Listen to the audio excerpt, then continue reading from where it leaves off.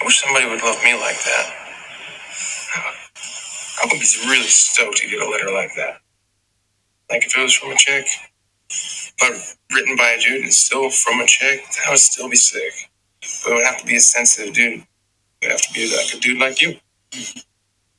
Back in 2013, Chris Pratt said trans rights, I believe. Oh, God. I can't believe it's really surprising to see him in this movie. Her, I had no idea. I totally forgot. Isn't it bizarre? It's sort of like, yeah, because he's changed so much since then. And like, this is a movie I think too that like people forgot about, right? Oh yeah, I feel like it's totally forgotten, oddly, but we have not forgotten it because it's kind of in our wheelhouse, isn't it? Absolutely. There's a very specific sector, I think, of millennials that have 100%. not forgotten it. And you had to be a certain age and have a certain predilection, if that makes sense. It's an interesting word for this series of episodes, but yeah. Sad boy millennial emo movie, I think you call it. So this is the last episode of Risque Romance, which has been kind of a long marathon season cycle for us because a lot's been going on. Let's do we got to intro the show. Hey, This is Film Trace, guys. This is a podcast where we trace the life of a movie from conception to production all the way to release and reception. It is the final episode of Risque Romance. We are covering two films. The main film is Bones and All, which came out late in 2022. And then our chaser film is going to be Her, which we heard that clip from, which came out in 2013. Where to begin, Chris? Where to begin on this journey? Because this is the end of our journey, right? So we kind of have to really sum it all up this episode. Yeah. I think maybe we should do that up top this time, especially because this is I believe our first sequence cycle of episodes where we, instead of starting with the new movie and going backward, this time we reversed it because we knew we wanted to do Bones and All, but we wanted to get going on recording. Yeah. So we began actually with Stanley Kubrick's Lolita from 1962, paired that with Taste of Honey. Once again, thank you for introducing me to that lovely movie. Great movie, isn't it? Yeah. 1961 British film, kitchen sink realism, some landmark representation of LGBTQ plus communities and characters. And then in the 70s, we came to Terrence Malick's Badlands, which actually, Bones and All, turns out, has been often compared to. Yeah, definitely. And Harold and Maude. Then in the 80s, we focused on Valley Girl and My Beautiful Laundrette, once again looking at everything from class to LGBTQ plus issues. Same thing with Bound and Poison Ivy, which brought back the whole Lolita trend in filmmaking. And last but not least, before today's episode, Brokeback Mountain and Secretary from the 2000s. It has been quite the journey, and I think we knew that this was going to be a very difficult topic to look at through the course of the latter half of the 20th century and early 21st century cinema. We had some great guests along the way. Gary from Cinema Shock talked Badlands with us. Our good friend Bridget from Screen Time talked about the 80s with us. Lillian Crawford, LGBTQ plus cinema expert, talked about Bound and Poison Ivy with me. And then Amanda Jane Stern, writer, director, star of her own movies, talked to us about the 2000s. And I was actually, maybe this episode's going to blow everything up, but I've been very impressed with how we've been able to talk about such delicate subject matter. Not to toot our own horn, but... Well, it sounds like you're tooting our own. I think it's funny. I wanted to do something in romance, right? Because it's something it's a genre we really haven't covered on the show all that much. Mm-hmm. Like even in the first 5 seasons, we didn't really do a ton of romance films, even though, I don't know, I really like romance movies. And it's also, I think we chose a mountain to climb that was like difficult and it's fun to do. That's why I chose Lolita as the first movie, right? It's like, if you have to walk through a minefield, you have to sort of be limber and dynamic and think in a different way. If you had chosen we end up like talking about Her, which is such a movie that's so easy for us to talk about. But it's not just that, it's not the romance part, but also just two straight white dudes. Yeah. Right. Mm-hmm. And it's sort of like, I think in this exploration, we wanted to sort of step into different perspectives and kind of see the idea of romance from different viewpoints. And I think we managed to at least, we did it to some degree. But it's always hard to really dive into something like this. And I think we are pulling something out of it for at least us, right? Yeah, kind of totally. How we're viewing these movies. And I'm glad that we chose to end with Bones and All and Her, because I think that like they're both, I don't know, they seem easy to think about and discuss. There's not a lot of like hurdles that I have to jump over to talk about Bones and All or Her. Like there's almost like it's kind of reflecting back on us a little bit. And Interesting. How we view romance and how we view love and stuff like that. I mean, first of all, do you want to dive into Bones and All? Do you want to start, rip off that Band-Aid? Yeah. We've been keeping from each other for a bit now our true opinions on this film. So let's just get that out of the way, and then we can do the whole tracing thing and talk about where this movie came from and how it managed to get into theaters and how it's been doing the past month, which I think is maybe a little different than perhaps people were anticipating back when we chose to end the season on this movie back in November. So what hit me, Dan? How did you feel about Bones and All? Tell your journey. What made you interested in having this be kind of like the touchstone movie? I threw it out there along with a lot of other suggestions, but you seemed to latch onto it pretty easily. Well, there's a lot of buzz. I forget what film festival it came out at, but there was a ton of buzz surrounding it. And I don't know if that's because like Timothée Chalamet has such a following, like he's basically like the Tiger Beat of 2023. Like he's on the cover, you know what I mean? Like he's just like that guy. And so there's so much buzz, especially on film Twitter. And Luca Guadagnino, who's amazing, Call Me by Your Name. This is his follow-up. I think it's his follow-up to that, isn't it? Technically, yeah. No, Suspiria. Oh, Suspiria came after. Okay, yeah. Which is also fun. Crazy as hell, but I like him. I like his style. Call Me by Your Name is one of my favorite movies. Cannibal aside, boom. And I don't know. I also felt like this. So I was interested in it, but I don't choose films just because I'm interested in something. I wanted to choose something that was going to be zeitgeisty, that like younger people, Zoomers would be into, and like just fast. Because I always want to like figure out what's going on. We're endlessly chasing the Zoomer audience on this show. 100%. Chasing the dragon, as they say. And so.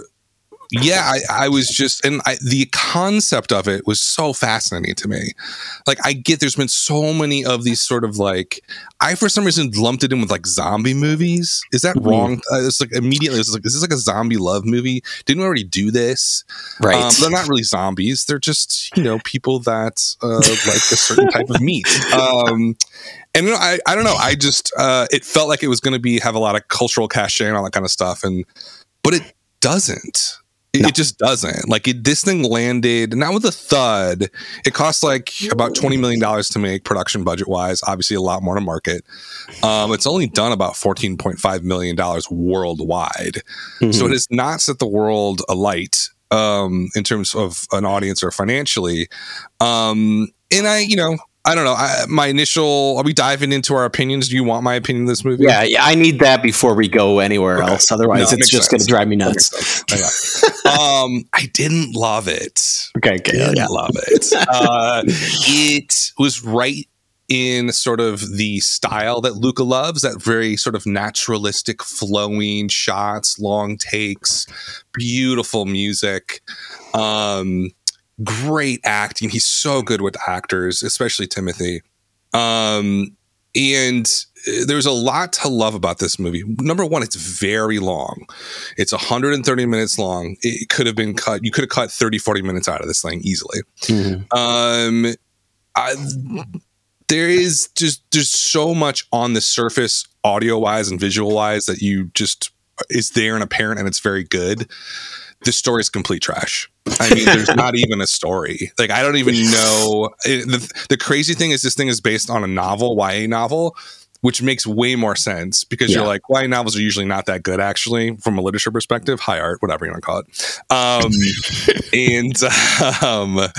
But yeah, it's just this story's not there, which is so, I don't know. It's disappointing because I think all of the pieces are there they're just not arranged in the right way. What did you think about this, Chris? Yeah, no, I mean, I knew I didn't see it on your top 10 list of 2022, so that was a little bit of a spoiler for me. But I mean, I'm, on one hand, I wish I could argue with you more to make our closing episode a little more climactic, but I can't. It's not a great movie. It's not bad. I don't know. I don't know if that's true. It might be a bad movie. It might be a bad movie because, like, think about it this way. Do you ever want to watch it again? No. I'm never watching it again. It's too long. It's boring as hell. But that's the thing is, like, a movie that's a truly bad movie, I might want to watch again. Okay, I see what you're saying. Like, bad. Because they're fascinating to me, either because they're like so bad they're entertaining, or because like, it elicits a negative emotion from me. And like, I don't think I liked the Suspiria movie remake, but that's also not very good. Like, the last half hour of that movie is a complete. I mean, compared to the original, whatever, I get it. The opening hour of that movie is super fun, though. Suspiria.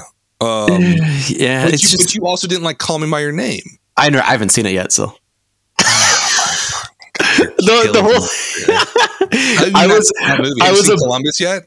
Oh yeah, I've seen Columbus. Yeah, you're just listing movies that you like that you've been wanting me to see. No. It's like romantic movies. Columbus is great. Why did we do Columbus? So I guess there's nothing risque about it. Nothing controversial. Like architecture and small towns. Is that risque? Yeah, but I mean that's one of the issues I think with this whole kind of subgenre that we've been tackling is that it is very difficult to nail because I mean love is. Yes, it's got tragedy embedded into it, but also has like this wholesomeness embedded into it. And so a lot of these films, and I think including Bones and All, with as extreme and ridiculous as a premise as it has, it's still trying to like hit that like wholesomeness mark, right? And even though they're these damaged individuals with this horrible predilection, to use your earlier word, they still have a true connection with each other. But that, I mean, we didn't even do a log line for this one because it's just so bare bones, pun intended. It's just two cannibals that meet each other and fall in love and try to escape the law. And other cannibals. Oh my God! Don't even get me started on Mark Rylance. Come on! I thought he's such a good actor, though. I hate him so much. God, is he a good actor? Chris, have you seen Bridge of Spies yet? It's the same exact character, except in this one he eats people. I'm quiet and weird. No, the log line is I think that the interesting part about this, and it's funny, people said this about the book too. Like apparently the book starts out really, really strong and like world building, and then it like really falls apart in the last third or whatever. Which I think you can say the same thing of the movie. You got a young girl who is. I'll say the opening is incredible. I really like the opening of this movie. What's the opening again? Where she shows the party. She makes friends and goes to their party, and and then it's. And then someone loses the digit per se, right? And I like that too. Yeah, like she gets abandoned by her father. Her mother's part of the whole sort of situation. It might have been passed down to her. Maybe it's genetic that she has this sort of taste for human flesh. She goes on the run looking for her mother, and then she comes across Timothy's character. The lead of this movie is really Taylor Russell. Right, I think she's phenomenal. She's such a no. See, here we go. We're gonna get into it now because I think she played this part so well to me. What don't you like about her? Give me 3 points. Well, I maybe I shouldn't be blaming it on her because Luca. I'm just gonna call him Luca G because I am not good with pronouncing this guy's name. He saw Taylor Russell in Waves. Which it was. Did you ever see Waves? I've never seen Waves. Okay, it looks amazing. I love it. It's a really great movie. It has its haters, and arguably they have reason for disliking the film. But I really was captivated by it. It's by the guy who did It Comes at Night, Trey Edward Schultz. Oh yeah, okay, absolutely. And she's phenomenal in it. And she really like has this kind of I feel like this is a common thing. It's been a common thing for over a century now in cinema, right? It's like that ingenue quality, like her inexperience actually helped her kind of fit into that role, you know, where Sure. because she is so fresh and so green with it, it just comes across as really like pure and special, because it's like, you know, minimal trained actorness. And we'll get into that when we talk about Joaquin Phoenix. But but then in this movie, and I think the other thing is, like, in the movie Waves, she has a character that has so much, you could say the same thing about Bones and All, except it never really delves, right? It just is all like surface level. Yeah, because and there's glimmers of, I think, definitely promise in her performance, but I don't know if the script ever lets her really do anything other than just be like vaguely tortured. Yeah, I mean, I think that's fair, but I think she does a lot with what she's got given there. Like, even on the surface, it's just there's something. She has a screen presence, and I hate when people say that. It's like, what the hell does that mean? I don't know what it means. It's just a term that we use for something that we feel when we see somebody on screen. Like, that's literally what it is. You can't put it. You can't be more specific about it. She just, I don't know. I think she really, she flowed well with Luca's style, which does tend to be flowy. It's loose, super long takes, and it's just like, she could be in it. I think if she could stay in the part long enough in those scenes to really inhabit what was going on. And Tim, I mean, Chalamet is the same way. Yeah. What do you think about him in this? He is such a talented young guy. Yeah, I think it's hard. I want to be a naysayer, but it's really hard to be. It's super hard to be. He's really, and I mean, that's the other thing about this movie is, like, I think not only did he show once again that there's a reason why he's kind of becoming the face for his generation, but also he had a lot of say. He was a producer on this. This is his first time producing one of the movies that he starred in, and he like had a lot of say in the script and the kind of improv moments throughout shooting and giving feedback on dailies and stuff. And like, once again, not a good movie, but like he made some interesting choices. Like, he was basically the brains behind that whole scene where they listen to the guy's records, and he finds the Kiss record, which was actually one of the more like kind of interesting and like more than just like vaguely tortured vibe that you get throughout so many scenes in this movie. And he also like had a big part in the music, both in giving notes back to Trent Reznor and Atticus Ross, who have, you know, made it to the point to like they're just as, you know, reliable as some of the more classically trained composers in the film industry, as well as like the pop songs like Leonard Cohen and Joy Division and all that stuff. Like it, and we should note that this movie takes place in 1988. Is that right? 89? Yeah, somewhere around. It's like, it's a period piece. Yeah. And so like that part feels like really lovely and lived in, but it's just like, it's the whole thing. Like, I don't know if there's another director besides Terrence Malick that can like have just vibes be something more than just vibes. Is that ridiculous? Malick, the ultimate Zoomer filmmaker. Nothing but vibes, dude. All comes back around. Right.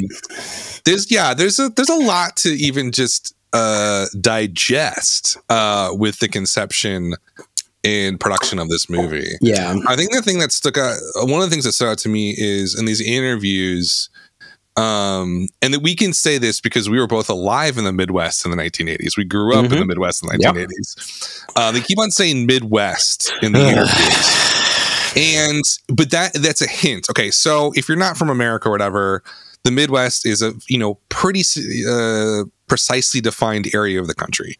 And this movie sort of takes place in it sometimes. Like, it does take place in Minnesota, right? That's where her mother is and stuff like that. But it takes place in Kentucky, Maryland, which are both not part of the Midwest. Right, Virginia. And then there's like other shots and stuff that look like more like the Great Plains areas and stuff like that. I think the one thing that stood out to me, and I think like one of the reasons that Timothy took this movie, is he's sort of like, oh, Luca's going to make this like Midwestern movie. He's going to do whatever he wants, like in the middle of America. He's like really excited about that concept. That's the one thing here from the start that seems probably not super smart, is that Luca's trying to make a movie about a place he doesn't know anything about in terms of just like 1980s America. He doesn't know anything about. That'd be like me making a movie about 1980s Italy. Like, I don't know anything about it. I might be interested in it, and it might have a story to work off of, but it's just going to be very hard to capture it. Does he capture it? No, he doesn't. No. Like, he captures a fairy tale version of what he thinks it was like back then, but it wasn't like that at all. I mean, it just wasn't. Like, sure, the same cars and maybe the same haircuts and same clothes, but the way people act is not the same. Yeah. And so, like, right there, it's sort of like, okay, I'll give him creative license to do that. But then there's this whole thing. Go ahead. No, go ahead. No, I was just gonna say, but like, if you're going to do that, like you said, it has to be some kind of like, that's the thing, is the movie tried to do the whole like have its cake and eat it too. Like, it wants it to be this like distorted, fantastical version of reality, but also like have a really naturalistic setting. And it just the grotesqueness of it. Right. Exactly. Hyper grounded. Right. It's like Tom Savini stuff. And to add to your like point about like the kind of disingenuousness of the filmmaker coming at it from like an Italian, perspective, to Midwestern America, like, you got your two leads, and I've said good things about them, but I also have to just like note, like, yes, Timothy does the best he can, but like, he's got the face and physique of like a New York rich boy. Like, he's not.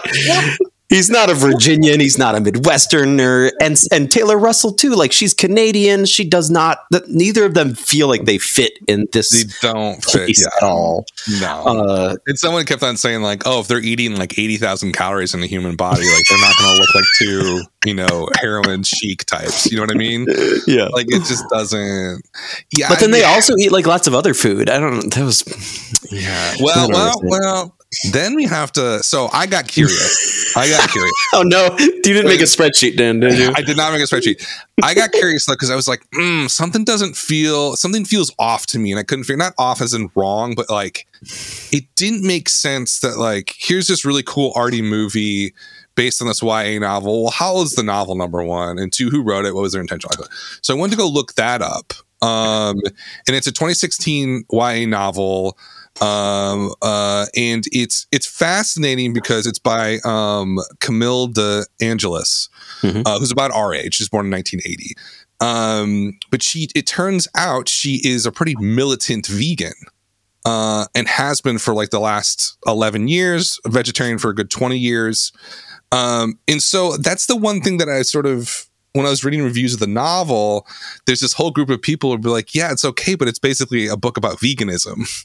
Right? And that's the whole thing. And then you watch the movie and that doesn't come through at all. No. Like, there's no sort of like vegan agenda in this movie, which it sounds like there might be a little bit of that in the book. I mean, so the author self admits that she wants people to read it and become vegans. She said that in like a blog post. But like, you don't get that in the movie. So there's almost like this story has just been sort of hacked up, rearranged, digested, and spit out into something different. Good one. You've had that locked and loaded, haven't you? It just comes to me naturally. Well, I mean, and that's part of the tenuousness of the adaptation process, right? This is the same guy that helped Luca remake Suspiria, and I forget his name, David K, another last name I'm not going to try to pronounce. He definitely, like, seems to be some intent, and you get like, once again, a very surface level response kind of across the board from both the cast and Luca in the press circuit interviews about what is this a metaphor for. What is the metaphor? And I'm not saying like you have to have a movie that's strange and then therefore there has to be like a metaphor that you have to unpack. Like, I'm the number one David Lynch stan, so I'm not going to argue that. However, in this case, I think you could argue that in this case. In this case, I think it's so like both in your face and like simplistic that it just like screams at you like, what do I mean? And there isn't an answer. Like, the best answer I saw that Luca gave, and he only gave it in one interview. I forget which one. Maybe not Slant. Of Daily Beast. And I don't think this is a good answer, but it's at least the most coherent and specific answer he gave that I found, where he said he's always wanted to find the balance and tension between character and place. That's particularly relevant to this movie. they do not have a place, but they have the vastness of America and of the Midwest. It gets better. It gets better. It gave me the idea of a place that has endearing beauty and suffering of communities that I can see were left behind by a very difficult system of economies. Oh my! This is so okay. Like I love you, Europeans. You're great, but there's an intellectual class in Europe that views America through such a specific lens. And it's usually a Marxist lens, and it's like that's cool. I'm a fucking Marxist. I love that shit, but they have no idea what the fuck they're talking about. Like when you say, like, this is complete gibberish. Right. Well, it plays into your whole thing about like this complete misunderstanding and just like assumption of what this particular part of America is all about. And just like I mean, I was thinking like halfway through the movie once not having halfway, like 20 minutes in, once you like figure out that it takes place in the 80s, because it doesn't, even though it has like title cards for about every state they go in, it never explicitly says that it's the 80s. And so then just like when I figured that out, I was like, is this one of those things where they chose the 80s because they didn't want to have to deal with this whole cell phone thing and that's it? Or is it like, is this about Reagan? Like, how many? Is this maybe it's like a homage to George Romero or something, like Day of the Dead, because all that stuff. Well, I don't even know what to do with it. It's a mess. It's a snow globe world, which I respect though, but like it's easier. It's easier to do it like this, where it's like kitschified, like 1980s culture. The weird thing about this is you watch this movie, like you said, and it doesn't explicitly state it. It feels like it could have taken place in the early 2000s based on how people dress back then, or people dress now. Like, you know, because constantly looking back at the 80s, 70s, all that kind of stuff. I do respect that he wants to create a snow globe, you know, enduring beauty, as he calls it, world. But like, you know, there's a way to do that, and that's Wes Anderson. Call him up. He knows that he can do that in 2 seconds, right? Like he can do that for like an American Express commercial, which he's asking for. You know, and I think Luca it just feels wrong-footed. You know, the whole thing, and it's I don't know. I think it's unfortunate because there's just so much that could have worked here that doesn't. And then, you know, I think let's loop back to the metaphor, because I think that's really important to getting at the heart of this movie and how it fits into this whole risque romance thing. How would you describe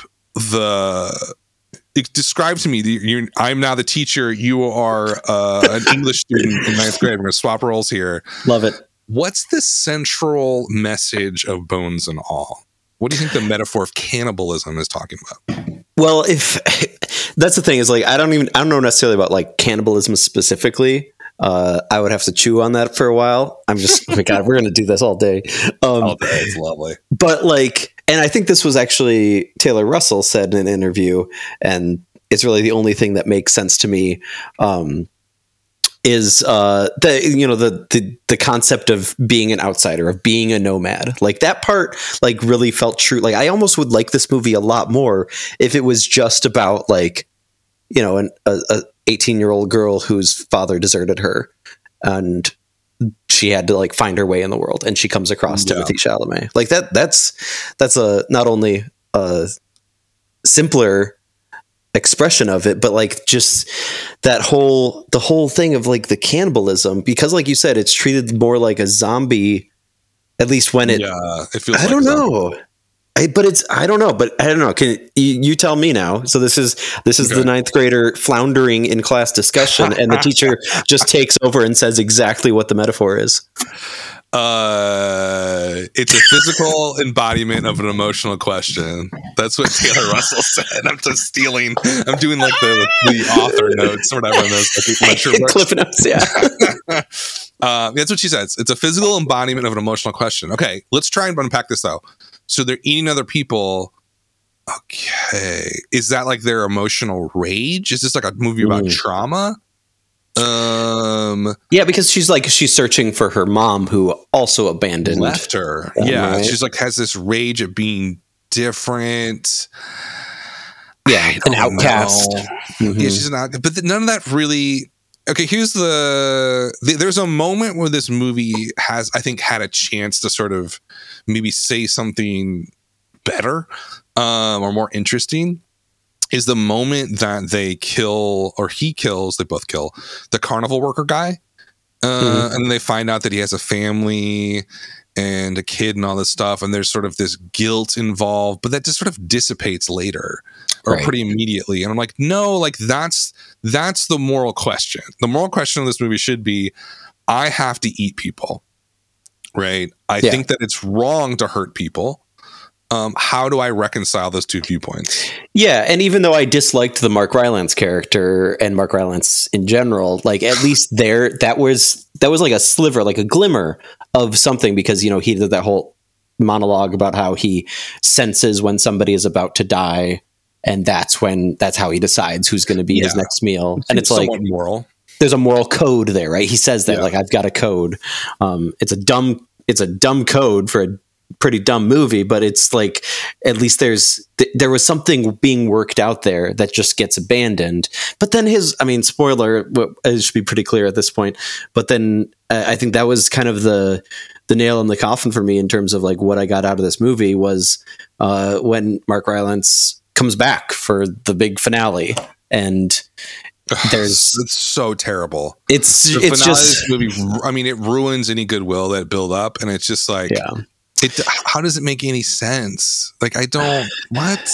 Yeah. And then like who gets hurt in this at the end and dies? Is it Timothy or her? Yeah, and Timothy does, and then he says, "Feed on me." Spoiler alert, by the way.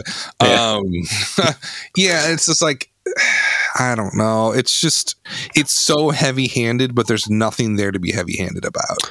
Right. And I think I don't know. It's a frustrating movie to me that the more I think about it, the kind of worse that it gets. And it's not like a terrible film. No, like you said, it's beautiful to look at. The music's lovely. The performances are solid. It's just... I feel we're going to have a lot to say about Her. So I think we should transition to Her, because... For sure. That is a movie that I think we both saw when it came out, right? I imagine we both liked it when it came out. Actually, I don't think I saw it in the theaters, actually. I think I ended up, because it came out right around the time my first son was born. Okay, yeah. So I had to wait for home video. I believe this was a classic Chris Redbox. Little DVD action. Oh, yeah. But yeah, so what'd you think on the first release? It's 10 years old now. Right, yeah, 10th anniversary. And, you know, I was... definitely like any white millennial, like enamored by Spike Jonze in the 2000s, right? Like I loved being John Malkovich, and so like I was just like ready because this was his fourth and still his only feature since. Right, he's not done a movie since this, right? Other than the Jackass movies, my mind is blown because I know Where the Wild Things Are in 2009, and then he did Adaptation in 2002, and being John Malkovich. And the guy had obviously he's doing 1,000 different things, but you know what I'm talking about, right? Like, it's just home run after home run, yeah. So yeah, I was excited to see it. However, I greatly disliked at the time, and still kind of don't really love today, Joaquin Phoenix. Okay. And so it was your mouth, huh? Yeah. And I don't think I think I like Scarlett Johansson more now, and I liked her more before this movie, but I think right around that time too was also just like, I don't know how great of an actress she is. But I will say that coming out of this film, the one thing I remember is like, even though I still did not like Joaquin Phoenix and I wished it was somebody else in the lead role, I really loved ScarJo's performance. I think that I didn't love the movie when I walked out of it, but it left me like thinking and curious about the world and technology and relationships, and I think that was kind of his goal. And he ended up winning an Oscar for it, Best Original Screenplay. Oh, I didn't know that he won that. He won that, and he clearly was uncomfortable at the Oscars. I distinctly remember that. Like, he kept his speech pretty short and quiet, and it just seems like of the four movies he made, yes, this maybe was his, because he worked so closely with Charlie Kaufman, and then he also worked very closely with Dave Eggers for the Where the Wild Things Are adaptation. So this was like his, 100% his vision. And I don't know, something still rang difficult for me back then, and it still did a little bit today, though I think I like it better today. I don't know. Your turn. What's been your journey with Her? So Her is part of my Love is Dead film series that I watch every Valentine's Day. Because, so I'll give you the movies. Her was a more recent edition, I believe. Okay. Blue Valentine. Blue Valentine is so here's what you do. You start with Blue Valentine because that's the hardest one. You got to get through that. Yeah. You get through that, and then you watch probably Her would be good as like a sort of come down chaser. Then you do Eternal Sunshine of the Spotless Mind, and then you close it out with 500 Days of Summer. Because you want to end on like kind of like a hopeful note. You don't want to like actually love this day. Two good movies, two bad movies. I get it. No, all genius movies. So yeah, when I saw this come out, I saw it in the theater, I believe. And where was I? I was in New York. Yeah, I lived in New York. Yeah. So I probably saw some, art house theater there, like I was wont to do. And it hit me really hard. I think I was like, oh yeah, this feels accurate. This feels right. This is how I struggle with romance and love and all of those things. You're trying to connect with people and it doesn't work. I was also dating a ton of people in New York. It's like just what people do there. You constantly go on dates with people. And it kind of, it seemed very, it hit home in a lot of ways. On the rewatch, it plays I still enjoyed it, but it seems way more complicated than when I first saw it. And I feel the same way about, like 500 Days of Summer as well, like a movie that I loved when it came out, but now I watch it and I'm like, wow, this is strange and problematic and complex in a way that I don't think was intended by the author at all. No, that movie re-enters the discourse like every year too. Yeah, and it's just one of those things where it's just like Her doesn't though. For whatever reason, Her skates by. It just doesn't. I don't think younger people. What's strange about it too is that it felt very. Prophetic, like it was really sort of seeing how things were going to play out. And I think it was pretty accurate on some of those viewpoints, like the whole AI thing and all that sort of stuff and Siri and whatever. But that part of it, the technology angle, obviously was just a way to talk about how human beings tried to connect with other people. And like Jones, he says this in all the interviews. He's like, yeah, the technology thing was cool and interesting, but it's really just a cipher or a platform to talk about how people find intimacy and romance and all those sort of things. And I think from that perspective, it still works. It just has such a strange ending. And the final 20 minutes of it or whatever, when he finds out that his AI is talking to all these other people and she's in love with like 600 other people, I don't know what that's saying, right? Like that part of it to me is sort of just confusing. I guess in my mind, as I'm rewriting the movie, I would sort of be like, well, why would it matter to him? You know what I mean? Like deep down, because if he's getting the fulfillment out of this interaction, I think an actual person would be like, yeah, who cares? I'm getting what I want out of it.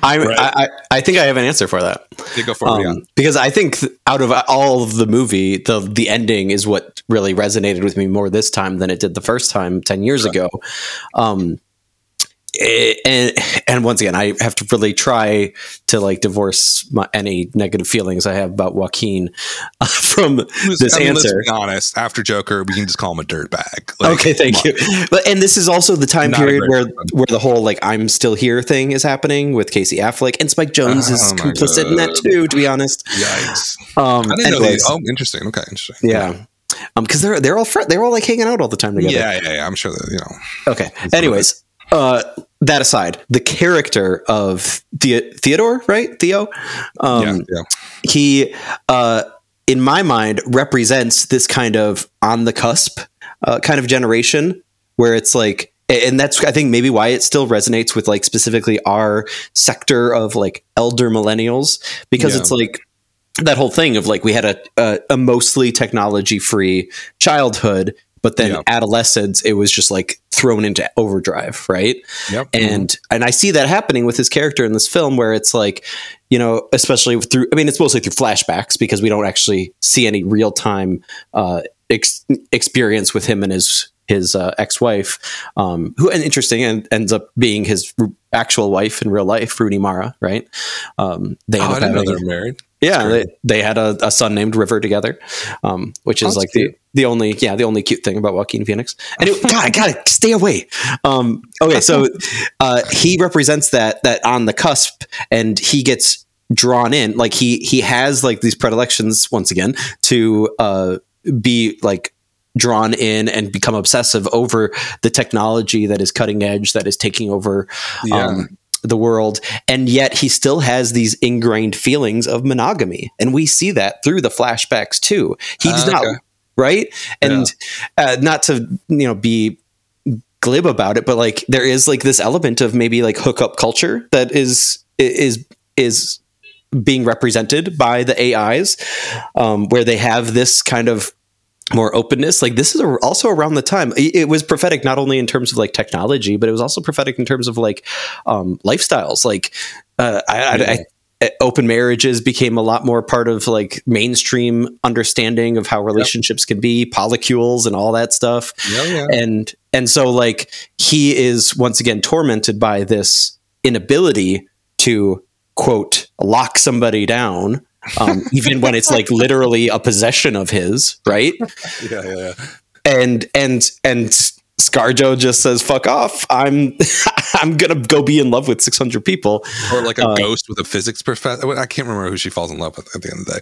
Oh yeah, the philosopher. Yeah, an amalgamation of a dead philosopher. Yeah, that's a very strong point, and it's also kind of interesting when you say it like.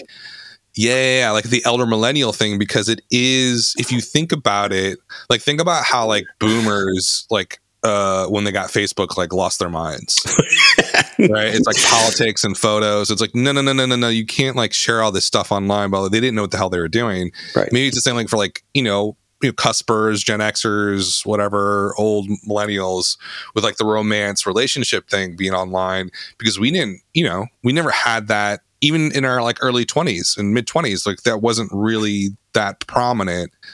Whereas now it's sort of like, well, yeah, of course you're going to meet your spouse or partner online. That's just a given at this point for the most part. And I think for us, it still feels like we're maybe holding on to some old principles or ideas or morals or social norms. Where we're going to be very awkward, just like someone's aunt is ranting about Trump or COVID on Facebook. It's like we're doing that version of that with romance and sort of online relationships and stuff like that. That's funny about this. It brings up just a memory of mine. I was in Atlanta on Bumble, which is a dating app thing, and this is not that long ago. This is like right before I moved, and I was, you go on a date with the girl here and there, and one girl was like, "Oh, I'm actually traveling for work. Do you want to do like a video thing?" And I'm like, "Whoa, no," but like I'll do it because like I don't know. This was before COVID or during COVID? This is 2021, so this is like the later 2021, and so people aren't doing a lot of video stuff. She actually worked for the CDC. And she was in Atlanta, and she was in like a foreign country training them how to do COVID stuff. Wow. And I had this video in this like morning where she's at and like afternoon. It's like over in like South Pacific. And it was so awkward and bizarre. And I am not an awkward or bizarre person. If you meet me in person, you're a total stranger. I could be your friend in like 5 minutes. I'm one of those types of people, right? And like, it was just like the strangest thing, but she was younger. She was probably like 32 or something like that. So like 8 years younger than me. And it was just sort of like I could feel it. It was this generational divide where it was like, oh, like I don't really belong in that world. And like, it's like one of those things where it's just so different. And I get the feeling that like that, and that's maybe why this movie doesn't ring as true to younger people. Right. Where it's just sort of like, well, obviously you're going to date, you're going to have Samantha, you're going to have another, I don't know. I don't even know what I'm saying in terms, because I don't know young people that well, but like, it feels like the world has changed so much in the last decade that like this movie maybe has a little bit of a less sort of, cultural richness to it or something. It just doesn't maybe speak to them as well. But I think it's still a decent movie.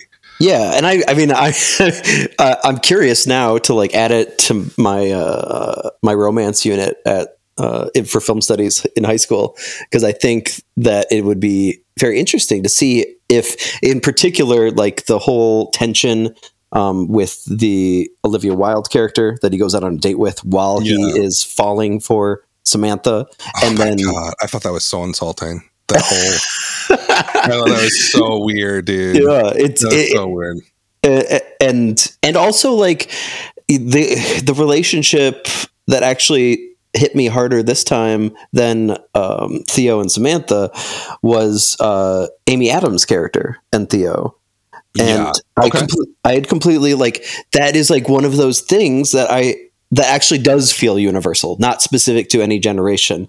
This concept of, you know, and there's also this wholesomeness to it, right? And it, once again, like I think that Spike Jonze does manage to balance that pretty well. Like these two are just like they had some kind of history in college or whatever, but like they're platonic friends and they truly care for each other. And that final shot of them after both of their AI partners have left them for this whatever digital orgy in the sky are just sitting side by side without access to technology, like on the rooftop. Cute. Yeah, super cute, which I didn't love. I'll be honest. I just thought that, come on, like the movie. There's like, oh man, I don't know. Now that I'm thinking about it more, this movie, there's a lot of problems with this movie. You're right. It is very wholesome and cute, but like the Olivia Wilde sequence, it felt very strange to me. And then the Rooney Mara stuff, no, didn't work for you. It kind of feels sexist. I mean, it just does. Yeah, and I bring that up. This is all set up, by the way. I bring that up because in this Vulture article that came out when the movie came out, they interviewed Spike Jonze, and it's crazy how this movie kind of came to be. It's actually based on this photograph of this photographer, Todd Hido, I think he's from Ohio, I think. He has a photograph called 2563, and it is the image of a young woman looking away from the camera in like a forest, and all you see is like the back of her head. And apparently, like as he was conceptualizing this movie, he kept going back to this picture over and over again, and he would write like a Post-it note and put it on the picture. This is like a big picture in his house. And then he finally, after doing this multiple times, he lands up with a Post-it note that just says her on it. And he's just like, you think about that and you're like, oh, that makes so much more sense in this movie, because look, it is a male gaze movie. 100% a male gaze movie. But that doesn't necessarily make it a terrible piece of art or anything like that, or it doesn't even make it a bad piece of art. But it does have this sort of locked in syndrome where everything is coming from Theo, Spike Jonze. His perspective, and like the way that we see the women is sort of just like, I don't know. I think that's the thing that doesn't play, because back then I probably had the same viewpoint. 100%. Right. Yeah. Like I was one of those guys who's just like overly romantic, maybe put women on a pedestal, and then when they don't do what you want them to do, they're terrible, that whole thing. And now we know with age and stuff like that, I kind of don't have that viewpoint anymore. And so that's where I think there's a little bit of a separation now between the movie, where it's sort of like, oh, this doesn't feel as poignant as I thought it did. Right. No, that makes sense. It's interesting. This comes up a lot in this show, because what I found in my research, Spike Jonze said to SBS, which is like the Australian CNN, he said to them, the initial spark was an article I saw online 10 years ago where you could have an instant message with an artificial intelligence. Oh, interesting. So a smarter child, for anybody that also shares the AOL instant messenger days, which was that whole thing, like the same kind of thing like you were mentioning with the novelty of talking to Siri or talking to Alexa, but a typed out version. So like, and he went on to say that he didn't think of it for a long time, and then I had this idea of a man having a relationship with a thing like that, a fully formed consciousness, and what would happen.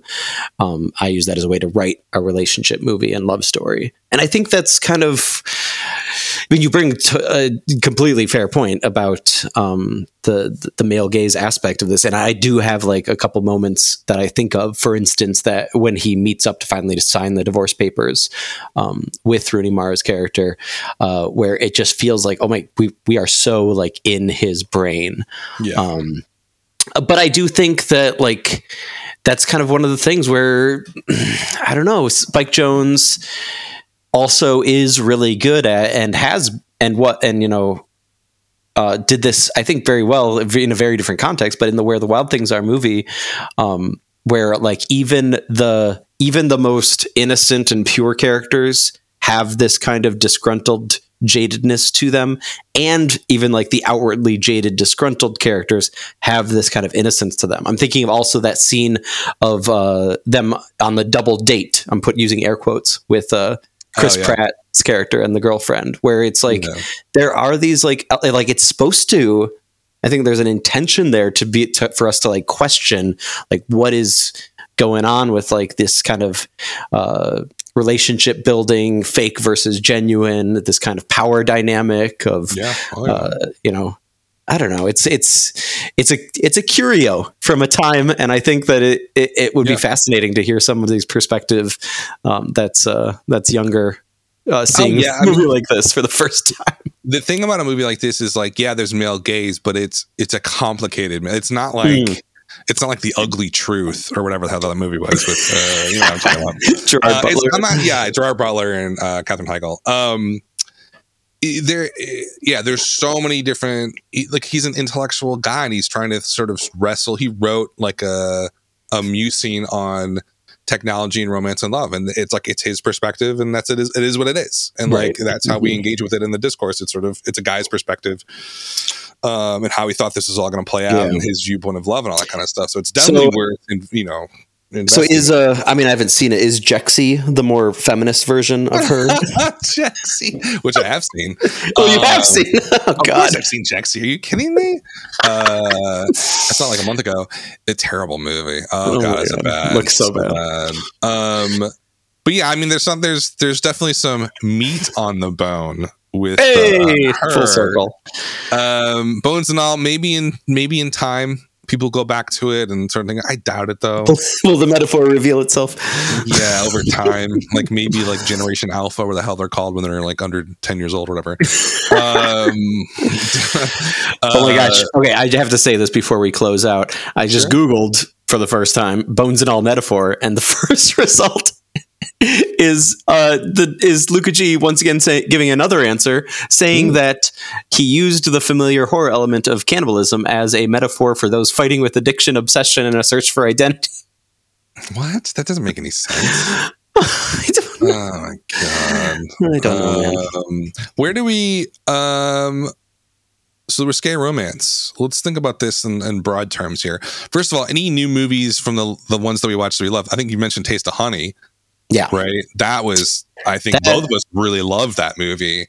And My Beautiful Laundrette was another big find. Also a great, because I never even heard of that movie before.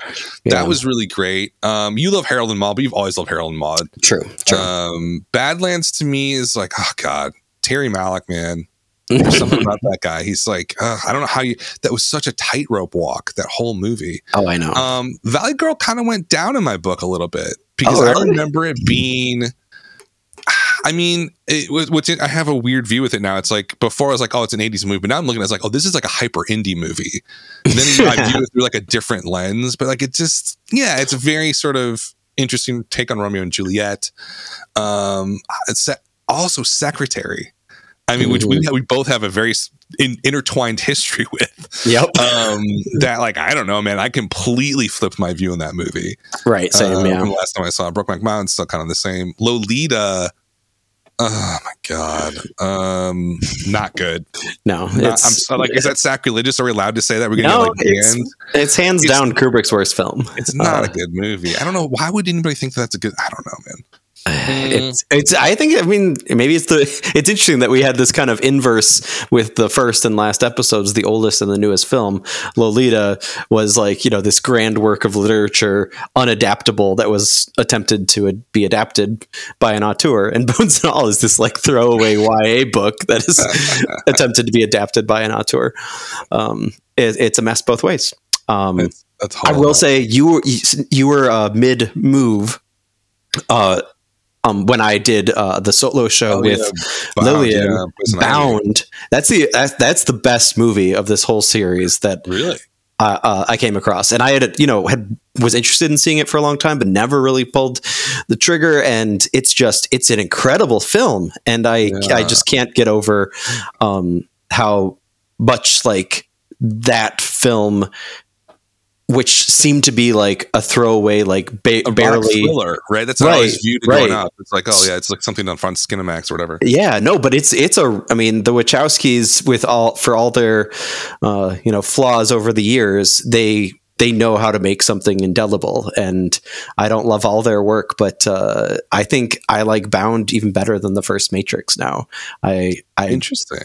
I really recommend anybody who hasn't seen it to check it out. Did Poison Ivy hold up? Oh no, that's just straight trash. Interesting trash, but yeah, and yeah. I mean, I think that's Brokeback's so good. And that, I think I have to reiterate something from the first episode, which is that we had this kind of divide in the series, right, where it's like the movies were risque romance as a genre because like the actual relationships were risque considering who the characters were and the time period, but then also like the whole like voyeur aspect of it too, where it's like movies like Brokeback and My Beautiful Laundrette, and there's nothing like inherently wrong with the relationships in those movies, morally, legally, otherwise, maybe legally in some places, but it feels like we still have like such an intertwined connection between like movies where it's like, oh, that's a controversial movie and it's just because they're gay, versus like that's a controversial movie because like he's literally grooming a teenager. Like that's a very super good point, because like thinking about that's why I was like sort of, this is a tough cycled, because it was very hard to define what the hell we were talking about half the time. Like what risque, what does that mean? And like even romance, remember we had an argument about whether Lolita was a romance movie or not, right, because it was a big thing. It was a horror movie. But it is interesting how some of these movies, like I would put Secretary in this sort of lot where it was risque because of how they choose to express their love. Right. And the public perception of that style of expression. Yeah. But now I think sexual mores have changed so much that like Secretary seems kind of tame. I'm just thinking of like the proliferation of like pornography over the last 20 years. It's like, Secretary is like, like a PG-13 movie almost. That's the other thing is like we've gotten so far to the other side that in order to make something stand out as risque, you have to have literally cannibals falling in love with each other and eating full body, eating Mark Rylance on screen. But yeah, we didn't even mention the scene with Michael Stuhlbarg and David Gordon Green of all people. Which that could be a whole nother hour show. I still don't get that scene. I don't get anything about it. Weird scene. I don't get it. I just don't get anything about it. Also, throw out, we could have lumped in The Crying Game in this cycle. Same thing that you're kind of mentioning. Risque in the time for that. The relationship that goes on that, but the movie itself treats it normally. Right. Treats this sort of just like just matter of fact. My Beautiful Laundrette the same way. Mm-hmm. Yes, a movie about two men who are have a romantic relationship with each other, but like within the context of the movie, it's just what they do. Right. There's and it's it's like the C story to these other two stories about class and race. Fascinating. Yeah. Really fascinating movie. Do we want to tease the next cycle? Let's do it. We got it pretty much mapped out, but I'm missing a movie. I don't know. You're missing a pick, and I'm still considering swapping a couple of mine. The Terminal. Yeah, we finally hit a Spielberg movie, and it's the fucking Terminal. You're welcome. Worst Spielberg movie. Never seen it. I can't wait. Oh my god, it's not. Well, it's okay. stranger than fiction is what we're going to go with on this one. And it's going to be movies that are sort of, we haven't really like sort of landed on the bullseye, but like movies about true stories or inspired by true stories that kind of run with it. And we the Cocaine Bear. I think we're going to do it like the new one first, probably, right? And then kind of go backwards. So that's probably going to be the first movie is Cocaine Bear, which is coming out late February. But yeah, that'll be, what is that? I think we're in season 10, by the way. Woo! Season 10 of Film Trace. So if you have been listening, we appreciate you listening and love your support. And, check us out wherever. We're getting a lot of people on YouTube. Check us out on YouTube. Loving it on there. Any closing thoughts, Chris? I'll leave it to you. Oh man, I think we just need to say like I think we're trying to bite off more than we can chew by going from risque romance movies to movies that are about things that you wouldn't believe to be true but are, and it'll be really difficult to reconcile the main argument, which in my belief is going to be that movies maybe should not dramatize real events. Oh, well, that's a crazy argument. But that is, listen to season 10 of Film Trace. There's your tease. Thanks, everybody. This has been Film Trace.